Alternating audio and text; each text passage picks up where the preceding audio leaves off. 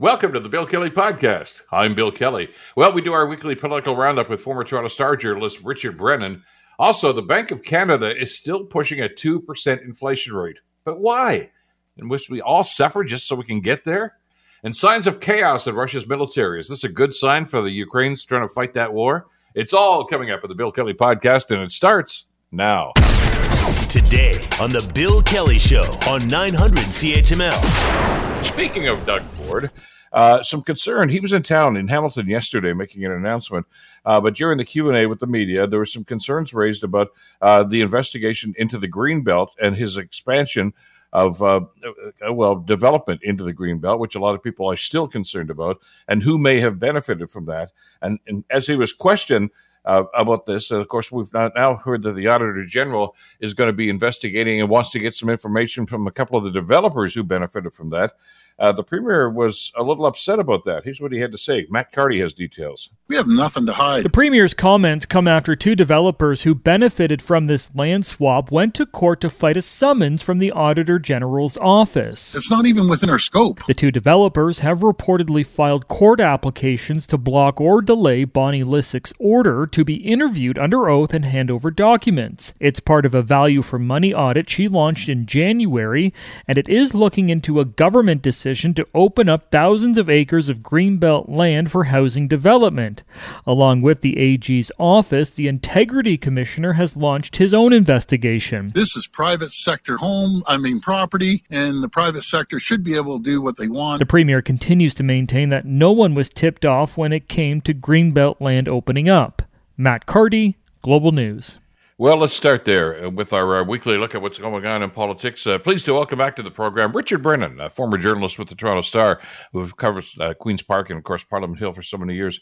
Badger, nothing new, nothing to see here is usual response from politicians when investigations like this start. Are you surprised by the Premier's comments? Oh, no, because if you take his word at it, there's nothing to see here. Just exactly. Move along. And it's a journalist. That's what you would usually do. Oh, sorry to bother you, Mr. Premier. Okay, I'll go on to something else, right? Well, the Premier must think that everybody in the province, other than him, are idiots. But here we are. We have a Premier saying everything's okay, but let's just spin back here for a second. Some of these developers bought these properties that were later opened up for development in the Greenbelt weeks before the announcement. Now, I'm sorry, but I don't believe in coincidences. And he's saying, well, the Auditor General has no right to look into it. Well, why not? I mean, if everything's okay, as you say, then why not allow the developers to come before her and testify as to what they knew, what and when. But no, I think he's running for cover here. I really do. I saw this story and I figured, you have an incredible career, of course, of covering these sorts of stories. And you're right. I was being facetious when I said you just walk away. No, you wouldn't. This is the sort of that you just love to get your teeth into. And because it's so ripe here, there's so many things going on here. As you mentioned, the timeline here is suspicious. I don't know the developer here, but this is an individual who benefited greatly. He's the one that bought these huge tracts of land just a couple of weeks before the government changed their minds about what they were going to do. So there's that element to it. And then, of course, there's the response that the developer had when Bonnie Lysyc decided she wanted to have a convo with this guy. They said, we don't have any records of that stuff. Are you kidding me? This is one of the huge developers in the GTA. This guy's developed stuff all over the place, hundreds of thousands of homes that he's built. And now he's saying, no, we don't keep records of when we actually made the transaction. How naive do they think we are? Well, that's what drives me nuts, Bill. You'd have to be beyond naive to think that there isn't smoke here. Again, we have developers in some cases who bought property just weeks before they were opened up. And the Premier saying, well, that's just a coincidence. Well, come on. I'm not saying the Premier told these guys, maybe he did, but I doubt that. But somebody tipped these developers off. there's no doubt in my mind or anybody's mind out there in Ontario that there's something going on here and something stinks. And no wonder he's, castigating the Auditor General, Bonnie Lysyk, for wanting to poke her nose into it. They don't want anybody poking their nose into this because it's going to reveal at some point that somebody was tipped off. There's no question in my mind.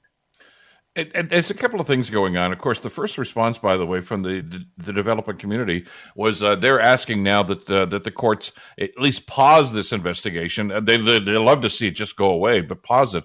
But the other side of that coin is Bonnie Lysyk's term as Auditor General is ending soon, and they would love nothing more than to have this thing pause, have a new person come in and say, "Oh, we're not going to carry that on."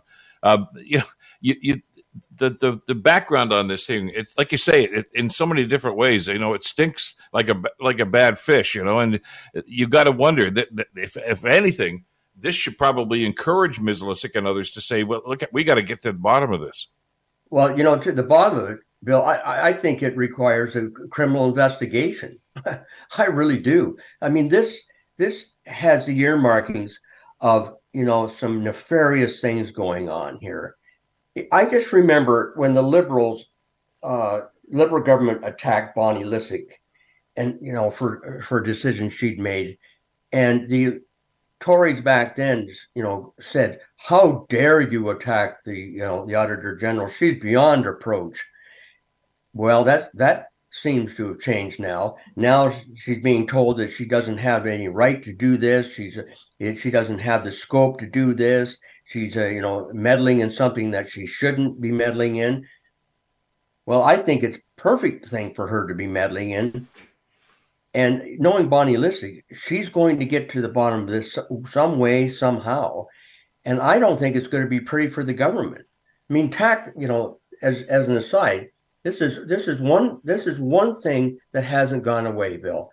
The 413 and the chewing up of the Greenbelt both issues have not gone away, and they're sticking to this government like spaghetti against the wall. They just can't seem to shake it.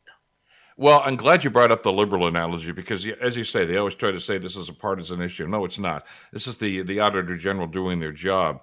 And when they went after the McGuinty government, and we all know it was about the gas plants, and the contracts that were awarded for that, criminal charges were laid as a result of that investigation. I'm not suggesting that's necessarily going to happen here, but there were some questions about who benefited from that decision. And apparently a lot of people benefited from that decision who were donors to the Liberal Party at that time.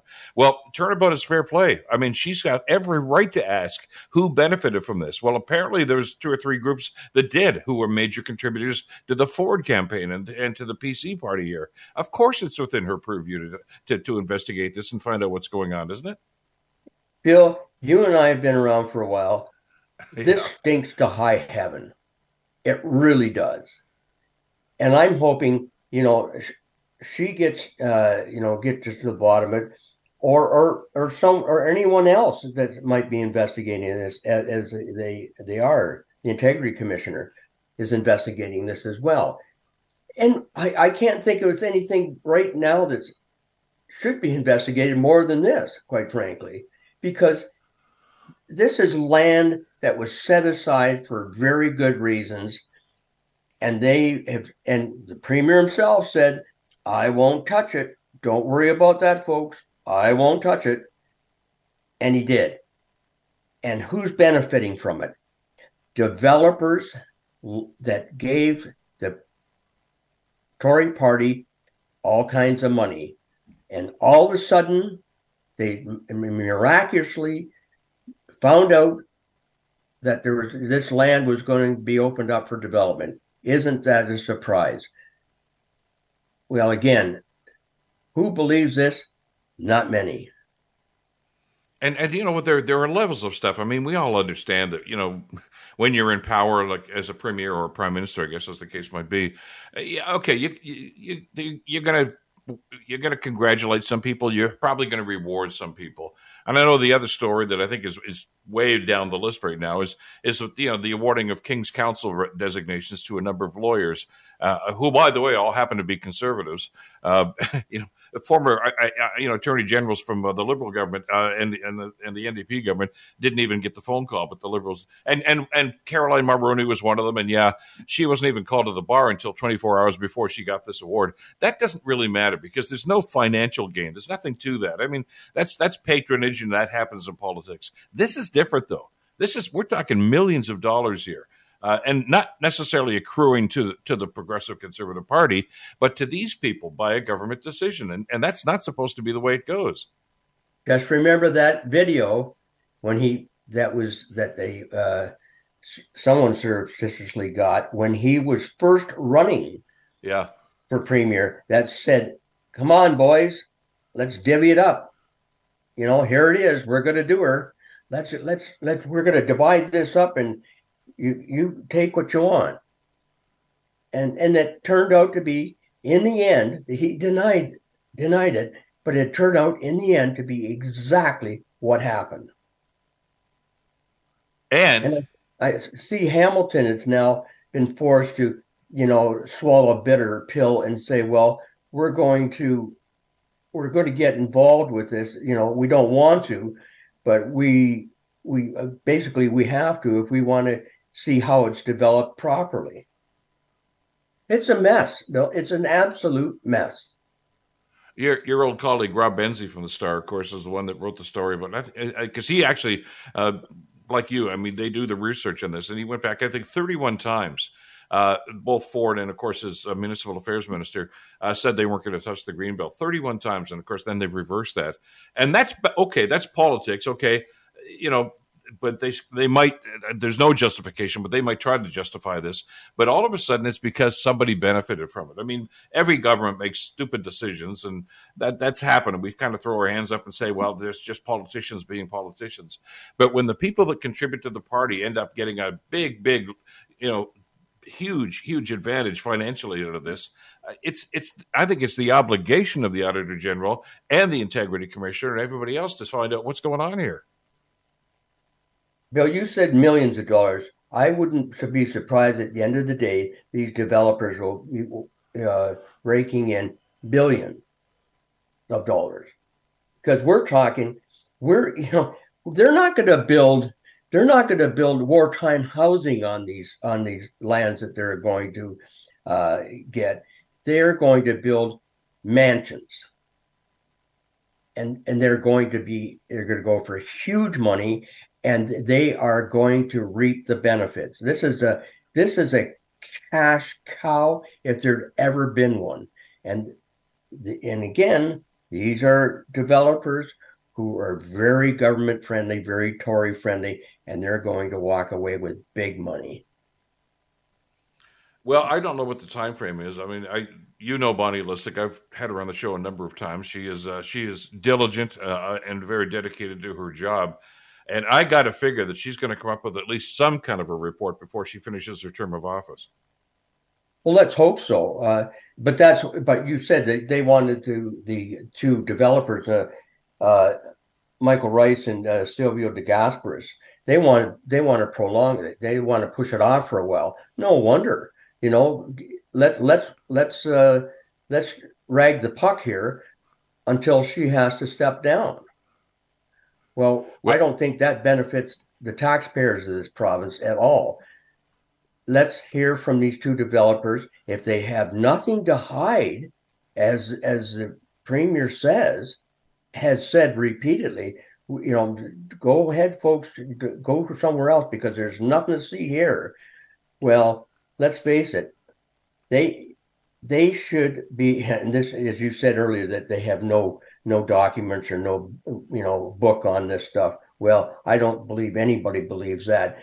Somewhere, somehow, there's a smoking gun, and I hope for the taxpayers of this province that she finds out what exactly it is.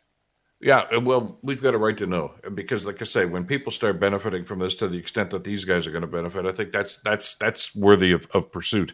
We got to run. We're just about out of time here. As always, Badger, thanks so much for this. Have a great weekend. We'll talk again soon, okay? You too, Bill. Thanks.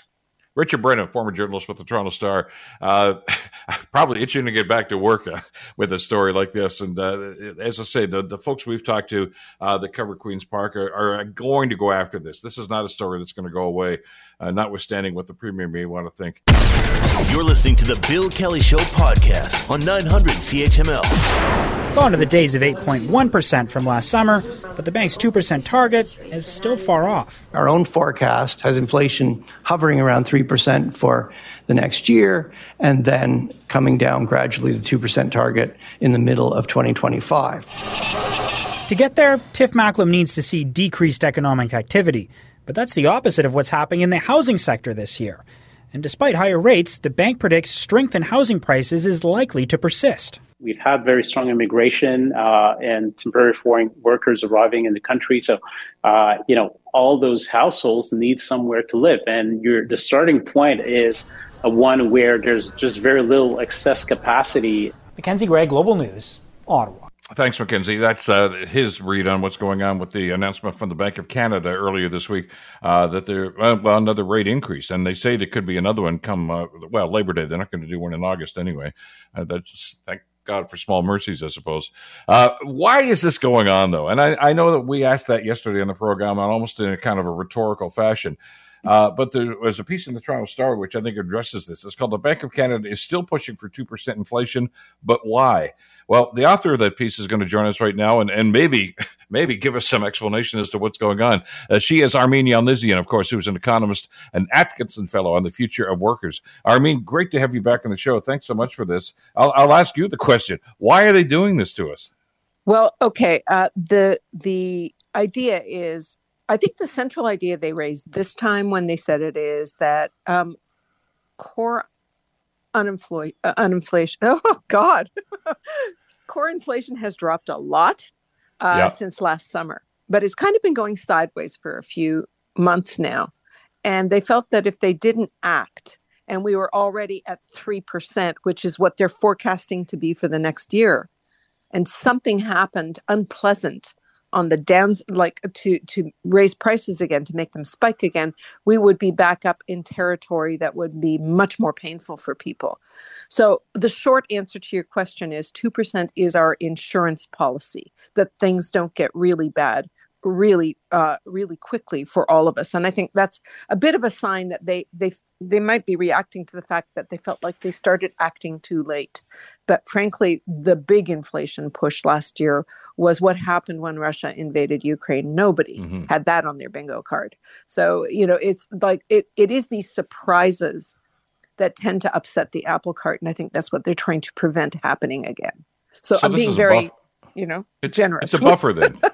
Because it's, and again, it sounds to me as if it's an arbitrary number, but I see what you're saying here, that this is our comfort level. This is a buffer in case something really goes wacky again like it did then. But do they factor in at all, and I know you brought this up in the piece that was in the Star, the human cost of what they're doing here? They do. And in fact, part of it is, perversely, that the human cost isn't showing up fast enough for them.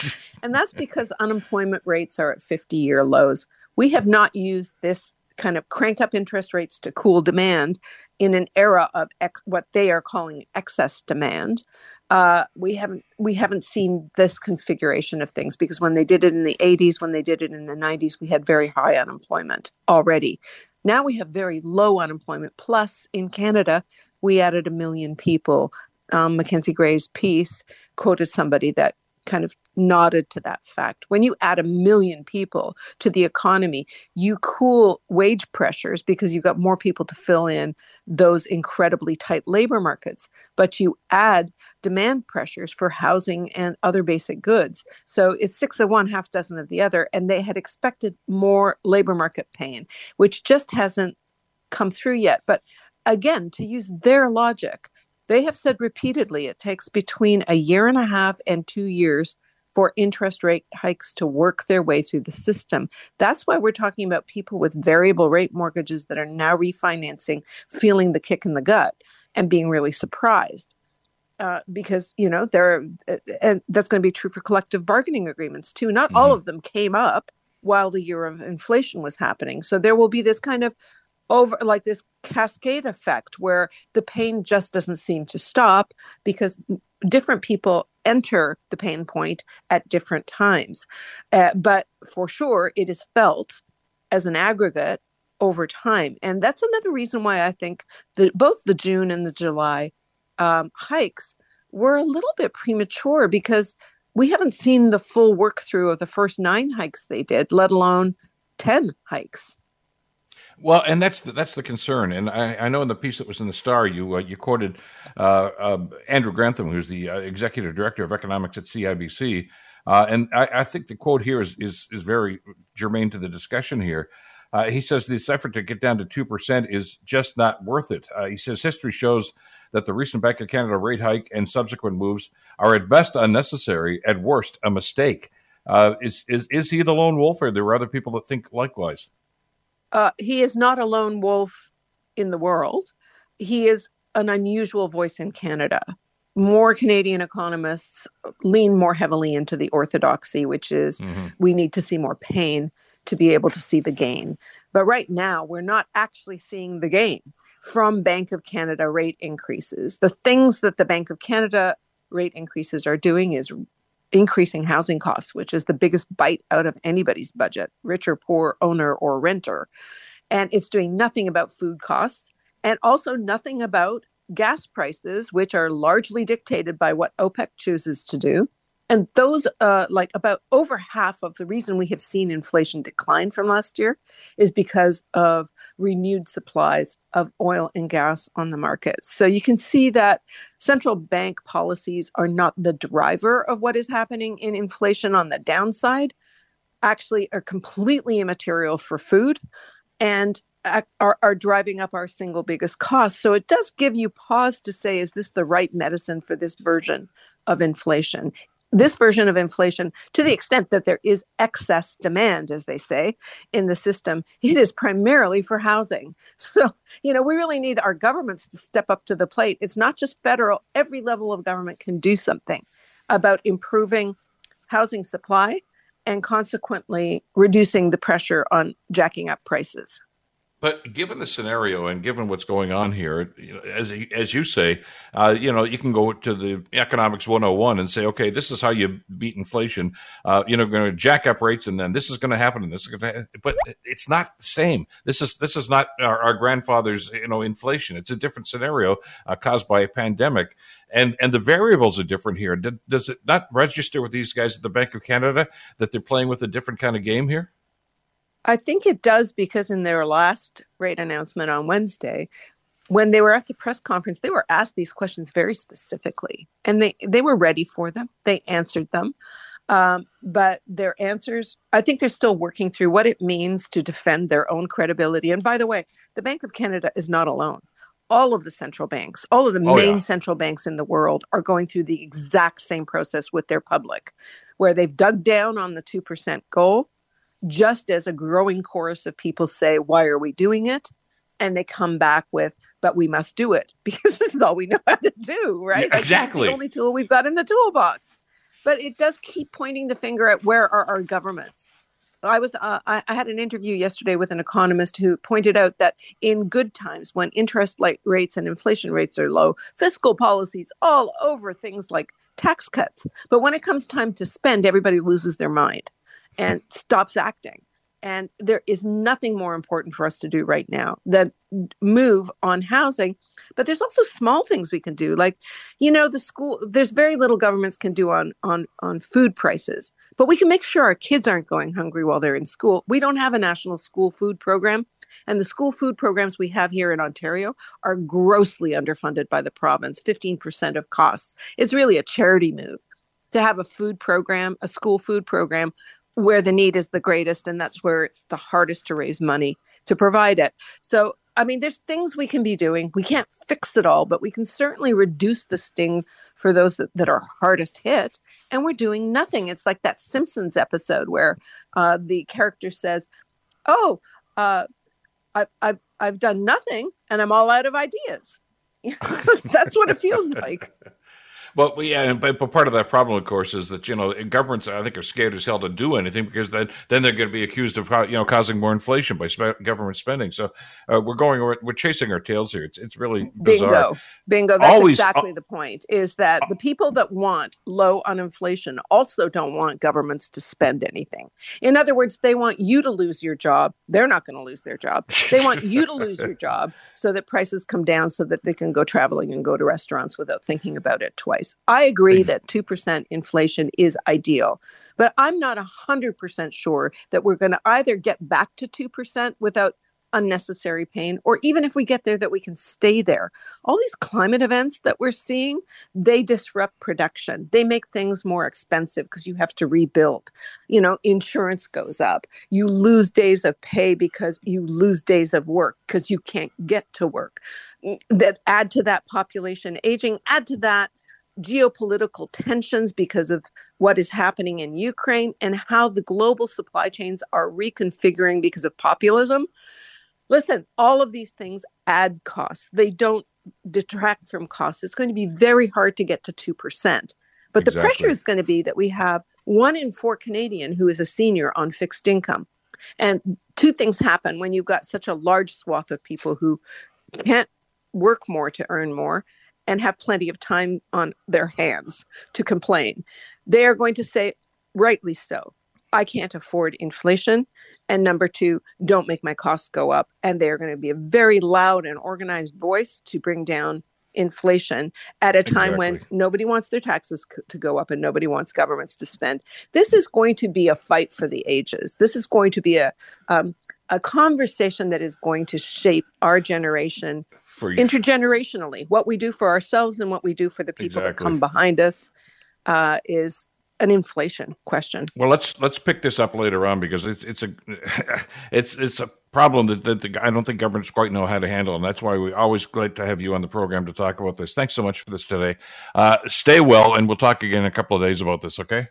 Will do. Have a great weekend. You too. Thanks, Armine. Armine Yalnizyan, Economist and Atkinson Fellow. You're listening to the Bill Kelly Show podcast on 900 CHML. The NATO meeting, of course, is wrapping up, and the world leaders have, made some commitments to Ukraine about what they want to do and what they want to facilitate, I guess, to get Ukraine in as a member of NATO, and that's something that's hopefully going to happen sooner than later. In the meantime, there's a war going on, and as you might have expected, with all the talk about what was going on with Ukraine, the Russians have responded. More drone attacks, of course, in that particular war. But there's something else that's happening, too, that's, I think, intriguing for different reasons, and that's what's going on in Russia itself. Russian President Vladimir Putin is now claiming that the Wagner private military company is, remember the ones that almost marched on Moscow a couple of weeks ago? He says they are not a legal entity. Charles de Ledesma has some details for us. Putin's comments add to the series of often bizarre twists that have followed the group's abortive revolt last month. Putin told a Russian newspaper late on Thursday, referring to the Wagner Group, that there is no law on private military organizations. It just doesn't exist. Putin says Wagner had rejected an offer to keep its troops in Ukraine, where they have played key battlefield roles under the leadership of their direct commander. All of them, Putin says, could have gathered in one place and continue to serve, and nothing would have changed for them. Putin has previously said the militia had to choose whether to sign contracts with the Russian Defense Ministry, move to neighbouring Belarus, or retire from service. I'm Charles de Ledesma. So what is going on, and what is Putin's reaction to this? It just seems so bizarre over the last couple of weeks. Our next guest can hopefully shed some light onto this. He is, of course, Elliot Tepper, Emeritus Professor of Political Science at Carleton University. Elliot, always a pleasure. Thanks for the time today. Oh, thank you. Good morning, Bill. What's the story within the story here? I mean, 3 or 4 weeks ago, we were talking about this group of militia, paid soldiers, of course, marching on Moscow, and we thought there was going to be a face-to-face. They backed off. They went over to Belarus for a little while. We thought that though there was going to be, as usually is in a situation like this in Russia, some repercussions. But Putin seems strangely, I guess, reticent to actually discipline or try to do anything about what happened. What is going on there? A mystery wrapped in a riddle, wrapped in an enigma. Yeah. Paraphrasing Churchill. The reality is nobody has a factual basis for making firm statements on what's going on there. I think you and I have talked over a number of months and weeks that one of the big stories coming out of the war in Ukraine, which I thought was not getting enough attention, so we talked about it, was that the failure of the imperial ambitions of Mr. Putin was leading to something extraordinary, which was visible cracks, visible disarray, visible competition at the very top within the Kremlin security and military apparatus. That did come finally to a dramatic head, as we know. We've talked about that with the march of justice for Prigozhin. Apparently, and this is all part of a tit for tat among three strong-willed personalities, the Minister of Defense and the head of the armed forces and Prigozhin. Prigozhin has long claimed that he's been starved of resources, and they are so incompetent, they have bungled the war. He's carrying the war. And they responded by saying, okay, if that's how you feel, we're going to wrap up your forces into our command. Now we're going to have a new law, a new process that all these unofficial groups are now going to have to actually sign contracts with the military. And that's when Prigozhin said, no way, and started to march on Moscow. And then that got called off for reasons which still aren't very clear. So what we have right now is a fascinating situation where Mr. Putin has just now said, well, there's no legal basis. That's what's the opening hook for this conversation for such private military companies. But of course, Shoigu himself has some. And it was just a few days ago that Mr. Putin, for the very first time, said, oh, yes, they are an arm of the Russian state. We've been paying them. We paid them 1 billion rubles last year alone. So they are clearly an arm of the foreign policy of Mr. Putin, effective in Africa in particular. That is the foreign policy, as others have said, of Russia, is what Prigozhin's doing, and in Ukraine. So now we have a situation where the I don't know how to put it, the Frankenstein that was created by Mr. Putin to be effective has turned against him in some way, in a way that's embarrassing.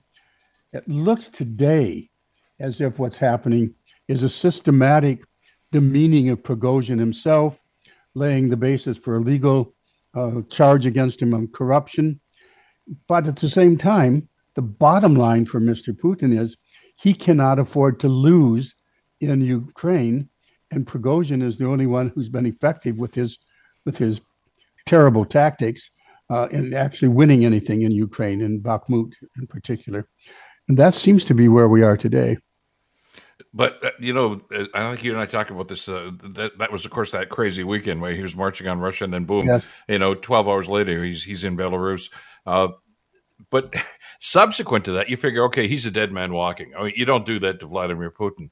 But just a couple of days ago, Prigozhin and 34 of his officers actually met with Putin. So is he a good guy? Is he a bad guy? Is he on side with Putin? We really don't know what's going on there, do we? Yeah, or has he disappeared? One of the fascinating things to me was that story broke, and that was the headlines, and everybody talked about it, except it was a story that was already 4 or 5 days old. It came out that there was a meeting in Moscow. It came out that despite being called a traitor and treasonous and all that there was a face-to-face meeting in Moscow after Prigozhin had visited his home in St. Petersburg and had all of his money returned to him and a lot of his personal weapons returned to him. So it's some strange Russian compromise seemed to be worked out. What hadn't been noticed was that story was already a number of days old, 4 or 5 days old, when it broke. And now we have several more days since, and nobody has seen Prigozhin in the interim.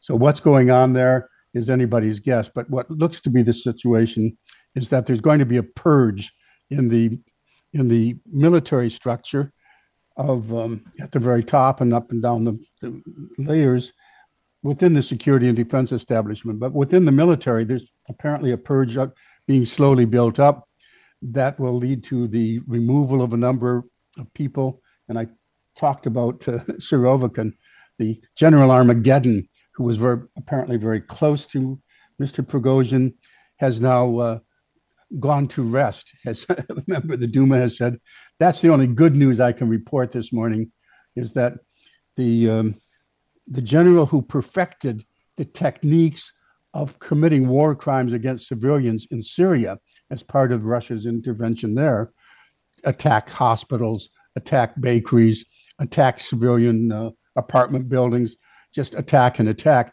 The one who perfected that, those techniques are now being used. We just saw, as I think you mentioned in passing, that there was a drone attack, another attack, a major attack on Kyiv, but also on the hometown of President Zelensky. So he perfected all that. Apparently he's out of favor. So one good thing may come out of all this. But the bottom line here is that if there is continued chaos and disarray at the very top and throughout the echelons at the top in the Kremlin, that is good news for Ukraine, because Ukraine is in the fight for its life, and having further demoralization among the Russian troops. And we have the story of a Russian general, Popov, who has now been dismissed because he tried to tell the truth, basically the same truth that Prigozhin was saying. We're not getting the support we need, and we're doing our part at the front, but we're being stabbed in the back because the top generals are not providing us with what we need. So the real traitors are those who are not supporting the front line. All of that, and he's now been removed, and that got leaked.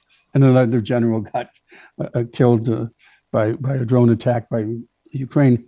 All of that adds up to the fact that the disarray at the top, now percolating down even to the field level, all of that is some good news for Ukraine, because it will further demoralize the Russian military offensive. How stable is the government? And I'm not suggesting this, that Putin's going to be out of a job in the next couple of days, although it wouldn't surprise me, I guess, if that happened. But Elliot, he's got to be sleeping with one eye open. I mean, Prigozhin marched on there. Now, whether they're friends or not, and I don't think they are, he's, we always look at Putin as this strong man that, if anybody dare cross him, then they're toast. As you say, they fall off a balcony from 40 floors up or something. But Prigozhin is still there. He's got to be worried that at some point he may, take another shot at this and figure, okay, I'm taking this guy out. Well, there's the bigger picture. We don't know if Prigozhin is still there or not. Yeah. Keeping in mind that Prigozhin was the bagman, money manager. Prigozhin undoubtedly has insurance policies of his own against Putin in case of any falling out, because he knows literally where the bodies are buried. And he's also been in charge of the troll farms, which were so effective in interfering in American elections. He has techniques of his own, maybe to protect himself. But the big picture here is that the very audacious attack on Ukraine, which was supposed to be the 1 week war, came a cropper. That is widely known now across the power elite within Russia, not necessarily the general public, but the fact that this imperial adventure has failed, and that there's defeat after defeat, and now a stalemate, and that Ukraine is getting stronger and stronger. All of that will probably play into reckonings. I've said a long time ago that the first time Mr. Putin said, I'm thinking of using a nuclear weapon, you have to think that the Russian generals around him said, he just put a target on us, on Russia to be obliterated. Maybe it's time for the old man to go. And there's increasing evidence of that as Putin continues to fail in his imperial adventure. So there's got to be disillusionment, but taking out an entrenched strongman is not an easy task. No, absolutely. I got about a minute left. Let me just ask you, as kind of a roundup to what happened with the NATO meeting this week. Sure. We know that looks like Sweden's going to be allowed in there. There's still some I's to dot and T's to cross and things like that, but I think that's going to happen. But there seemed to be a reaffirmation from just about everybody at that meeting that we're not going away, Vladimir. We're going to see this thing through, and these guys are going to win this war. How does that get received in Moscow? again, the people around, since you asked what can be done to Putin, the people around Putin have to see what you have seen, that NATO is getting stronger and stronger. Finland's accession really is, doubled the border. So the fact that NATO is now getting increasingly effective, not only in taking in members, but in now getting ready to have a long-term reorganization of their resources across Europe. Who's going to produce what? Getting ready to go to war. This was a wartime summit. It took steps to be there for the long haul. In terms of Ukraine, they've upgraded their institutional relationship there. They've also separately the G7, and this was kind of the surprise. I knew that bilateral security guarantees of some kind would come out of this, in addition to the NATO pledge for long-term supply of weapons and ways to deliver them. But in addition to that, the G7, Canada's part of that, has said we're signing separately on our own, not part of NATO, but we're here at NATO's announcing it, that we're signing long-term contracts with Ukraine. We'll be there to provide the material they need. Please note, there was no guarantee that forces would be brought to bear, that there was no Article 5 type NATO guarantee that an attack on Ukraine would lead to the use of G7 troops. But G7 has now said, Mr. Putin, you can't outweight us. You can't outlast us. You can't outsuffer us. We're here for the long haul. And NATO backed it up with a lot of the activities it took as well. It's going to be fascinating to see just how this is going to be addressed in the coming days, because usually it's that quick that there's going to be a response. And as usual, Elliot, we'll look to you for some direction on that. Thank you so much for this today. Really appreciate the time. Oh, good to talk to you, Bill. Yeah, okay. Have a great weekend. Elliot Tepper, Emeritus Professor of Political Science at Carleton University. The Bill Kelly Show, weekdays from 9 to noon on 900 CHML. The Bill Kelly Podcast is available on Apple Podcast, Google Podcast, or wherever you get your podcasts from. You can also listen to The Bill Kelly Show weekdays from 9 till noon on 900 CHML. I'm Bill Kelly. Thanks again for listening. And don't forget to subscribe to the podcast. It's free, so you never miss an episode. And make sure that you rate and review.